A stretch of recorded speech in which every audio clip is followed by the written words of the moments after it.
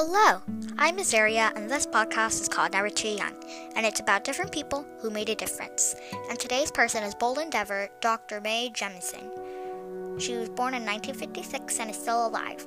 When a kindergarten teacher asked Mae Jemison what she wanted to be when she grew up, young Mae replied a scientist. The teacher was surprised. There weren't very many female scientists at the time, and almost none were African American. But a determined Mae studied chemical engineering, became a medical doctor, and applied to NASA to be an astronaut.